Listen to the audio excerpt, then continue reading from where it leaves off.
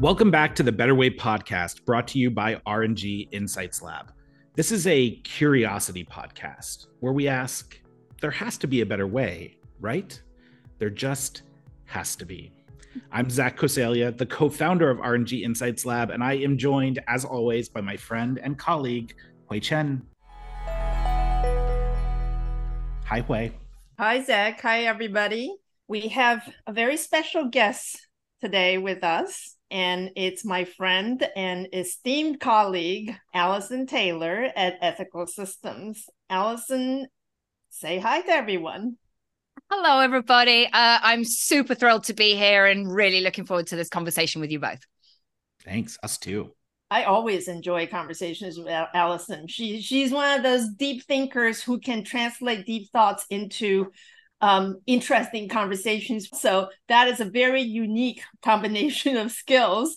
And every time I talk to Alison, I learn something. And Alison, to benefit a greater population of people, has written a book, which is what we're going to focus our conversation on.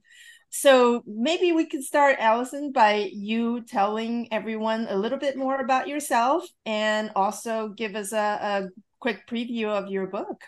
Sure. So I've had a pretty weird career, I must say. I spent lots of my 20s traveling, some of my 20s working in strategic management consultancy and political risk.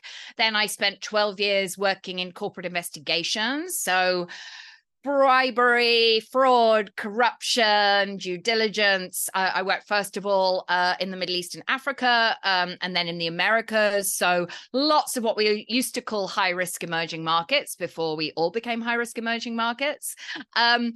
And then I went via another degree in organizational psychology into working in sustainability. So I worked in sustainability, or what is sometimes now called ESG consulting for a big range of corporations.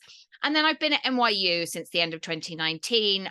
So I'm the executive director of a think tank called Ethical Systems. I'm also a clinical professor at NYU, and that's in fact now my full-time job. My book is coming out in February. It's called Higher Ground. And my argument is that we have completely lost sight of what it means to be a good business in the 2020s. We all know that in the late 20th century, Milton Friedman put forth this view that everybody got behind, that said it is a business that doesn't break the law and maximizes shareholder value. We only need to look out there for 1 second to see that if you tried to do that and be seen as a good business, you wouldn't get very far. Employees care about climate change. They care about human rights. They care about geopolitics. They care about inequality. And so, we've seen the rather messy rise of sustainability and ESG. But I think it's genuinely become incredibly difficult to run a business today. There's a lot of cynicism. There's really a gotcha mindset for good reason. But I try and just answer the question in a good faith way. If you're in charge of a business today and you want your business to do the right thing and be a good business, you really want to make your best efforts, what would you do? How far do you need to go? How far is too far? How can you address all these various pressures that we really see business leaders are under? So that's the question I try to answer, but it's obviously a pretty difficult question. Well, Alison, I feel like Hui and I are very lucky in that we had the opportunity to sort of preview your book. And I actually want to start with the title in asking you our first question. So it's Higher Ground, and the subtitle is How Business Can Do the Right Thing in a Turbulent World. In the second part of your book, you dive into doing the right thing with chapters on stakeholder trust and setting social and environmental priorities and tackling corruption, etc. This concept, though, of doing the right thing, it's actually kind of a controversial concept for a variety of reasons, including that what the right thing is may not always be clear, or there may be differing views. So let's start there. What does doing the right thing mean in the context of your book? So I totally agree with you that we don't know what it means, and that's kind of part of the problem. We can't anchor to the law anymore, as I've already said.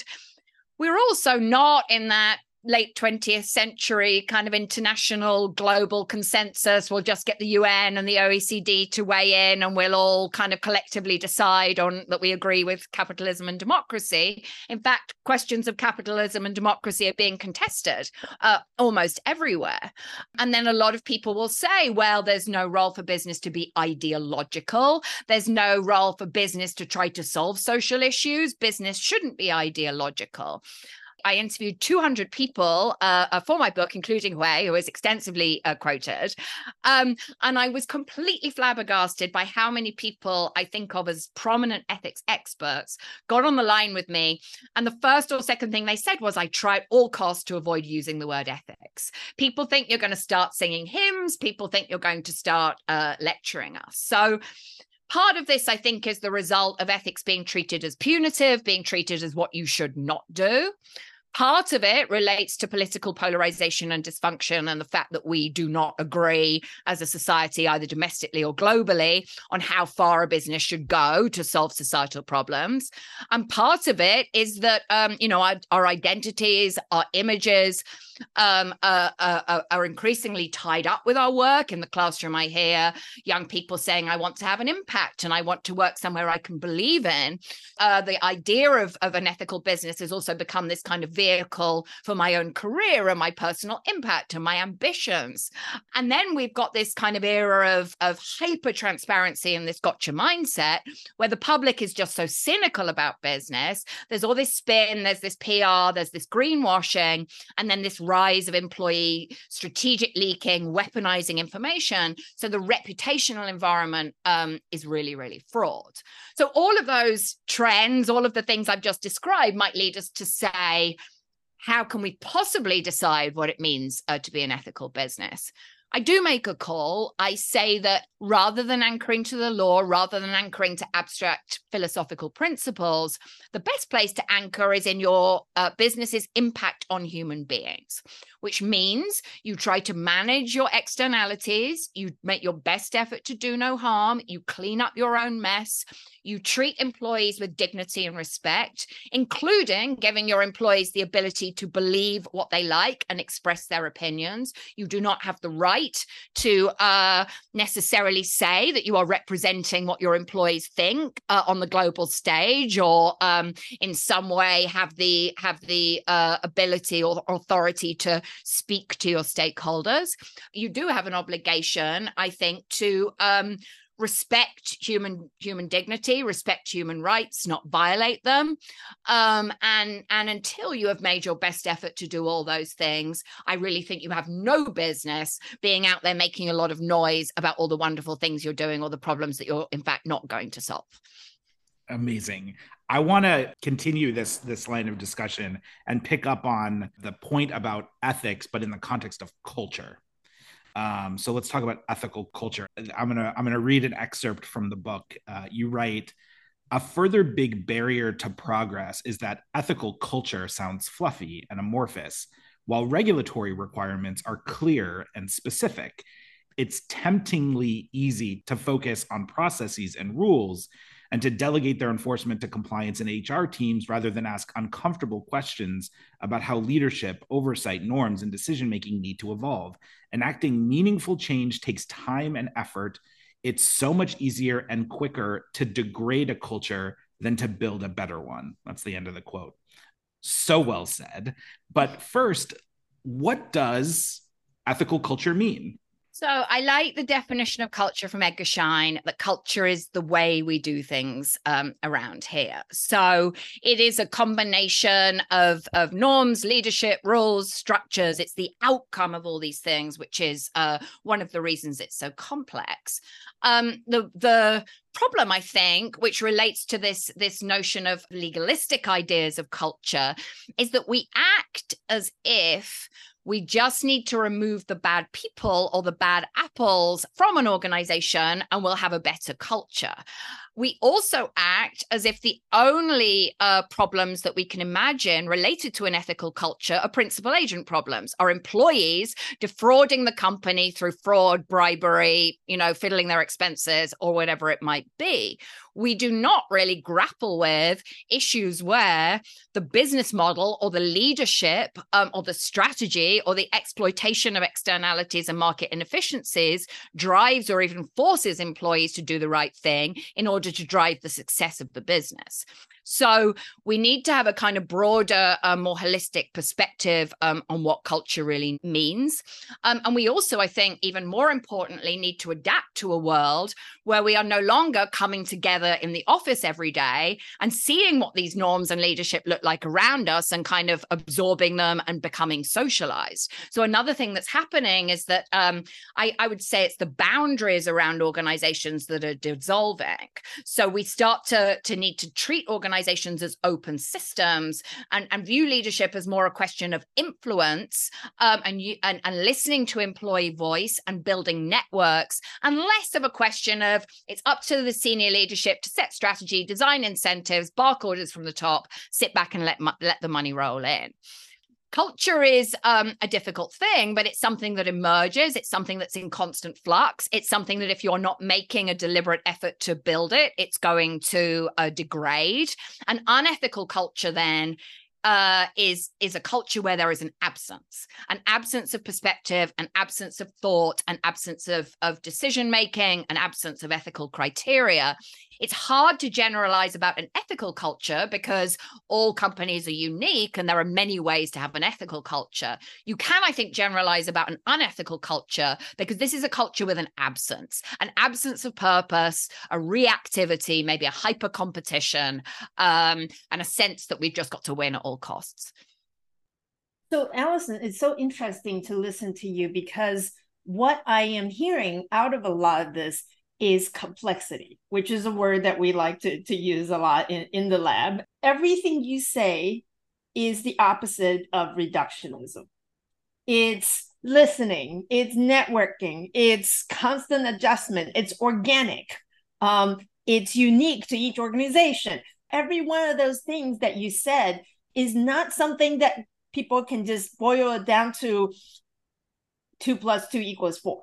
This is such a struggle that we see every day. Is people like reductionism, particularly in this day and age where complex messages are not welcomed. Everything gets boiled down to a slogan. And somebody out there wants you to say ethical culture is ABC. Yes. But you didn't say that. You said a whole bunch of complex things. In your experience, in researching for this book, talking to people, what do you think we can do to help people be more comfortable with complexity and embrace complexity and fight this reductionist sort of tendencies that we all have? We need to understand that this glib tick box simplicity just isn't working. We need to also understand that if we're going to make commitments to something, we need to be able to see them through. I mean, part of the reason things get very complex is that you overpromise and try to do too much. So I think it is partly a question of thinking more broadly, thinking from an organizational perspective rather than in this siloed way we tend to think about what's compliance doing, what's HR doing, what's government relations doing, what's sustainability doing, what are the communications teams doing. There needs to be an effort to think more holistically. But of course, the only way to make holistic thinking work without becoming overwhelmed by complexity is to be more focused and to be more strategic and to stop overpromising and stop trying to do too much. I interview Dorothea Werner, who did the cleanup after the VW scandal, and she has amazing thoughts about culture and everything that she had to change. And one of the points she makes is, even if you had replaced the whole leadership team at VW, you'd have still had the problem, because there were still problems with silos and incentives and the way that the business was run and the way that employees were encouraged to think. So you do need to tackle everything at once if you're really going to resolve and revive an organization. And to your point, we see organizations repeatedly getting into trouble over and over and over again, often with new leadership. So I certainly don't disagree with you that people want these glib, easy solutions, but I think we can probably both agree that it's not working very well. For sure. I want to share another quote from your book on this very point. because this might very well be one of my favorite sentences on ethics, compliance, and culture that I've read in a while. You write, a good corporate culture needs purpose as well as profit, role models as well as rules, followers as well as leaders, participation as well as direction, and incentives as well as prohibitions. I mean, that to me, it's like downright Sorkinian. Thanks.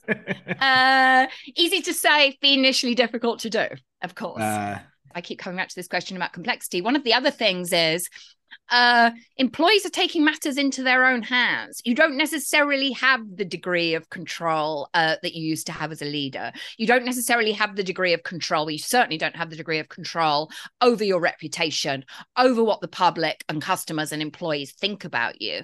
So you better get comfortable with questions of influence, with questions of networking, with questions of social skills, with questions of building psychological safety, rather than thinking all you need to do is tick the box and please the regulator and put rules in place.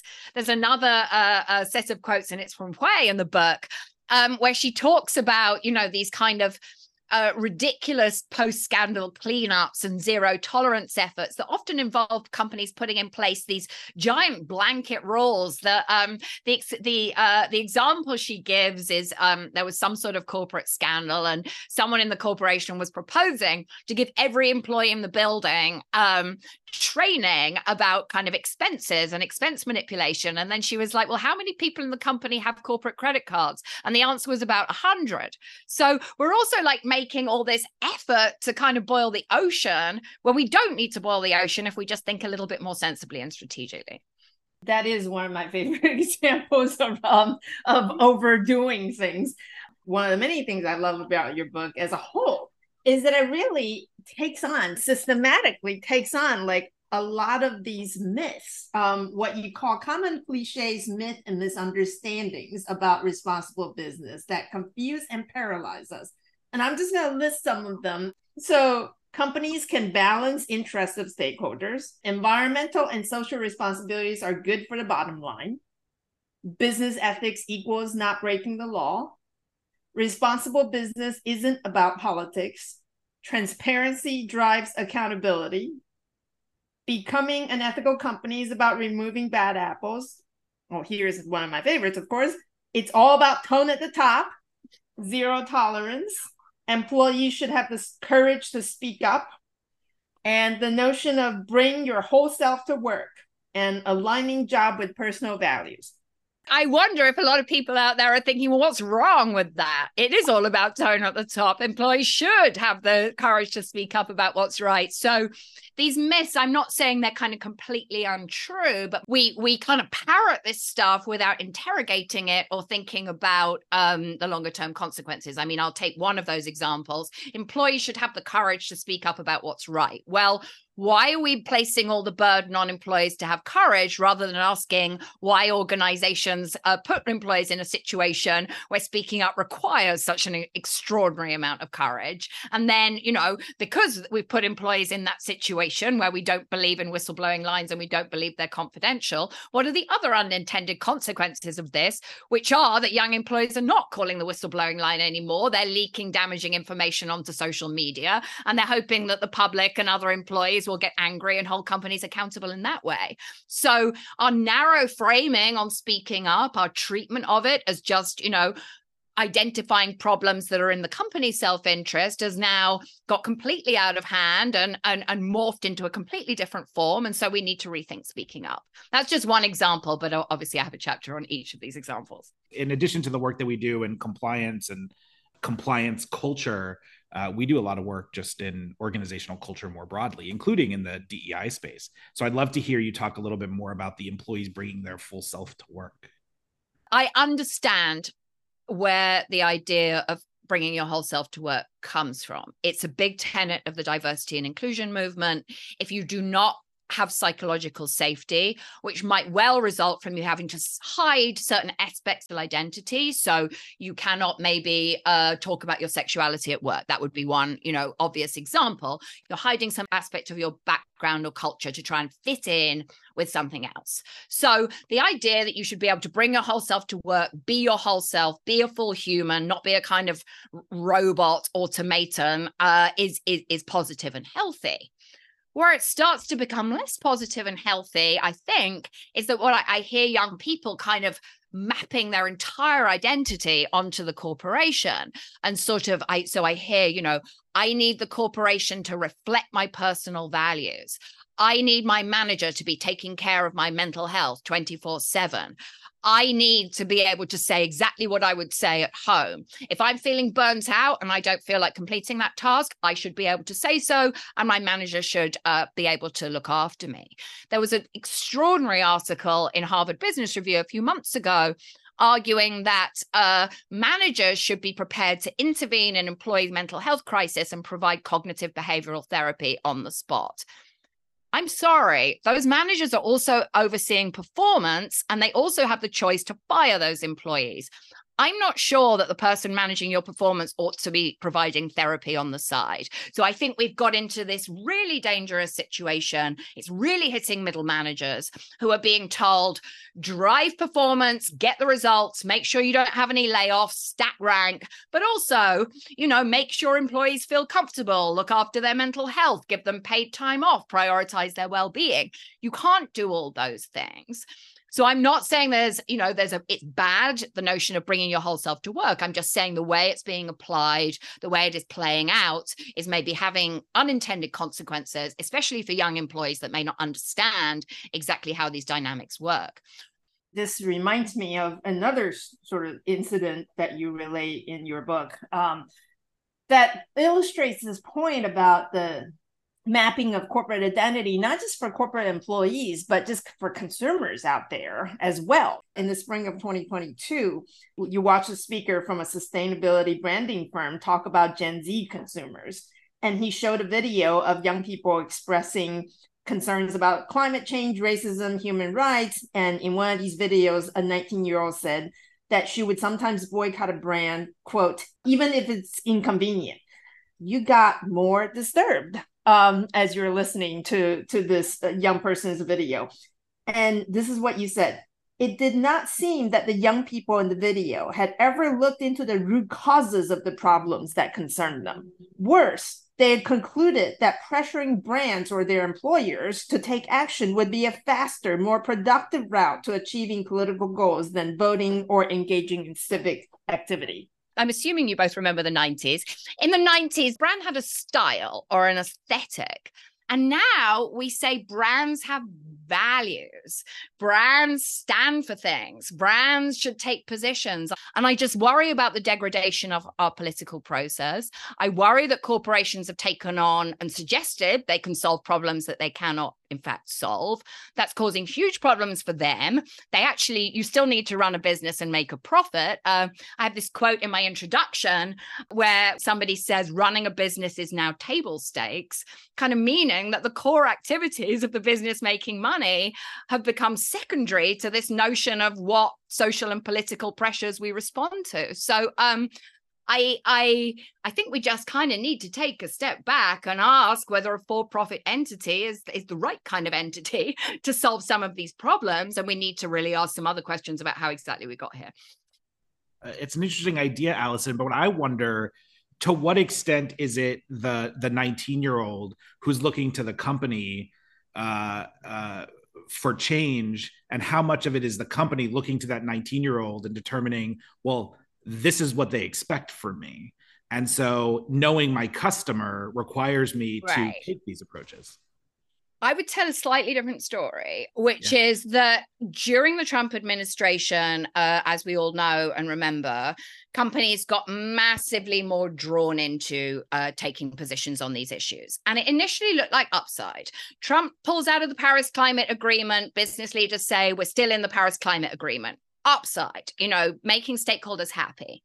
Trump puts in place this quote unquote Muslim ban, and Silicon Valley CEOs stand up for open immigration. upside. Why would a business not stand up for open immigration?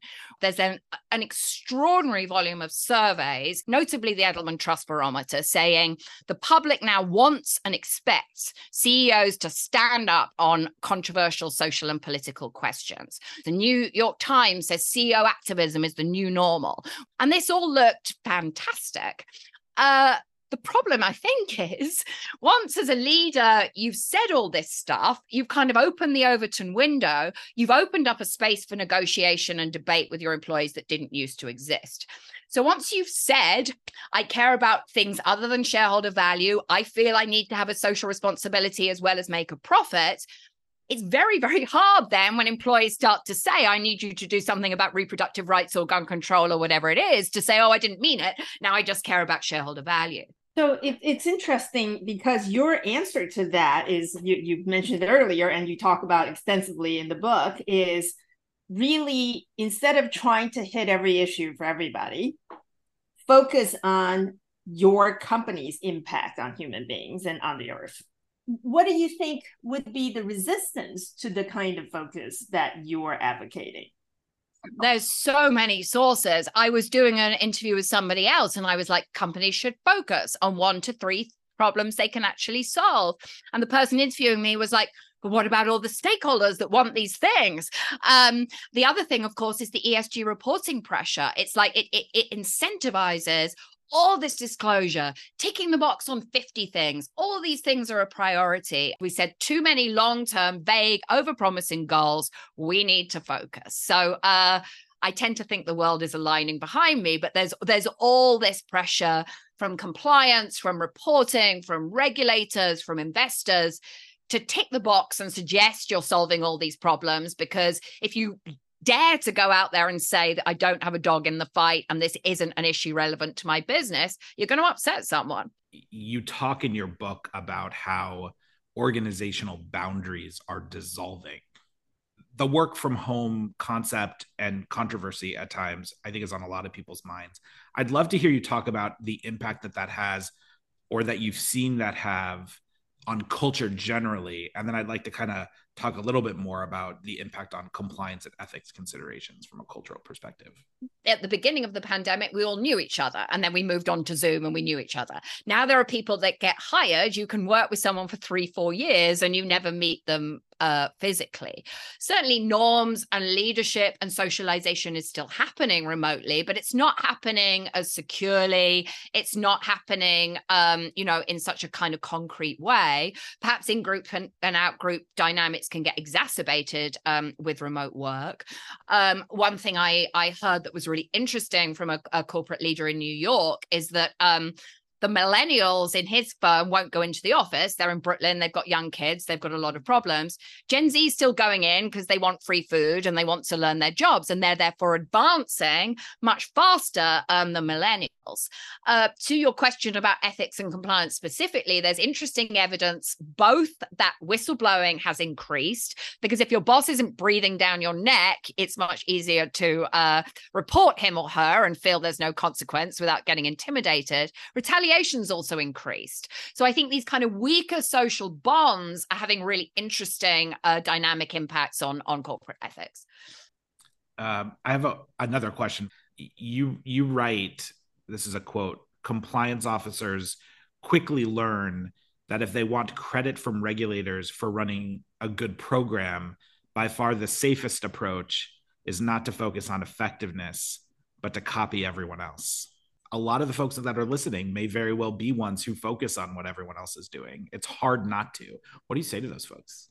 I mean, if you talk to a regulator, they're deeply frustrated by the situation. They would actually like you to do a proper risk assessment and have the courage to deploy your resources and think in a sensible way. Give employees enough rules that they can maybe grasp them, not so many crazy vague rules no one can remember. You need to give your employees some way to exercise their ethical judgment. I think compliance officers often feel if a tool out there exists, I need to use it or I'm going to get in trouble with the regulator. So we see this kind of huge advance in all these tools to monitor employees' emails and how much they're at their computer. I had a student who went in for an end of year performance review and his boss is like, well, we've been monitoring your emails all year and how much time you're doing, and it's factored into your performance assessment.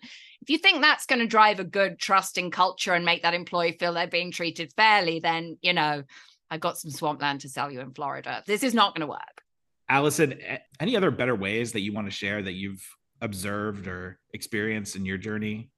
I mean, there's so many. I think a lot could be achieved just if leaders in businesses would have the courage to admit when they don't know. I don't know. What do you think? Why is that such a hard phrase? Amen. I love that. I love that. All right. It's time for us now to get to know you better. So we are going to ask you the Better Way questionnaire. The first question and the second question, you actually get your choice. So you can answer one of these two questions.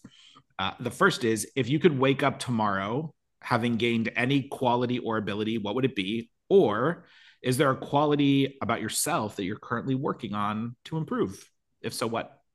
I'm going to take the first one. And when I first saw this question, I was like, oh, I'd like to be an amazing singer and dancer and musician. That is because I'm not. I've got a tin ear and I can't sing. But actually, then I thought about it for a few more seconds and I was like, what I would actually really like is to be brilliant at languages and speak 20 languages and to be able to move around and seamlessly communicate and hear and translate what everyone is saying. So, Alison, this is one of the many reasons why we get along. When I was asked that question, my answer was I wished I could be an opera singer. But at one point in my life, I had said this to a friend of mine, and he said, why? I said, because opera singers they know many languages because they have to learn these operas in different languages. Right. And he said, I've got news for you. You can learn languages without being an opera singer. Oh, that's so funny. My best friend actually is a former opera singer, so I get her to sing to me and then I feel even more embarrassed about my terrible singing voice, but it's nice because she sounds beautiful. Oh, that's pretty cool. That's really cool. So I get to ask the second question, which is also a choice of two. You can answer who is your favorite mentor or who do you wish you could be mentored by? This is a really hard question because I know so many extraordinary women. Ellen Hunt, big in compliance. I mean, really you, Hui, Karina Litvak, amazing board director, Lisa Osofsky, who headed the SFO. There are women I work with at Stern on the faculty who are amazingly inspirational to me. I had a stepmother who was like the youngest headmistress in Britain when she was, and she was incredibly dynamic and energetic. She was a beautiful cook. She was really sociable. And she taught me a lot about confidence and voice and energy and just saying what you think and not letting the bastards grind you down. So I'm going to go with her. She was called Nancy. She was my stepmother. Lost her a long time ago, but was an amazing mentor to me. Love that. All right. Question number 3. What is the best job, paid or unpaid, that you've ever had? Oh, teaching. I come from a family of teachers and academics. So I grew up around high school teachers. My brother is a high school teacher in a really problematic school in London at the moment. And so as a child, I was like, oh, that looks awful. Why would I want to do that? I'm going to go and work in business. And then I get to middle age and I'm like, maybe I want to be in the classroom. And then I get in the classroom and I'm like, wow, actually something I'm quite good at. And the students seem to like me. So I find teaching extraordinarily rewarding. What I love about it is I can say something in the classroom and then I read the final papers and it's like I had 60 one-on-one conversations with every student in the room to hear their reflections and reactions and be like, wow, they listened. They understood what I was trying to say.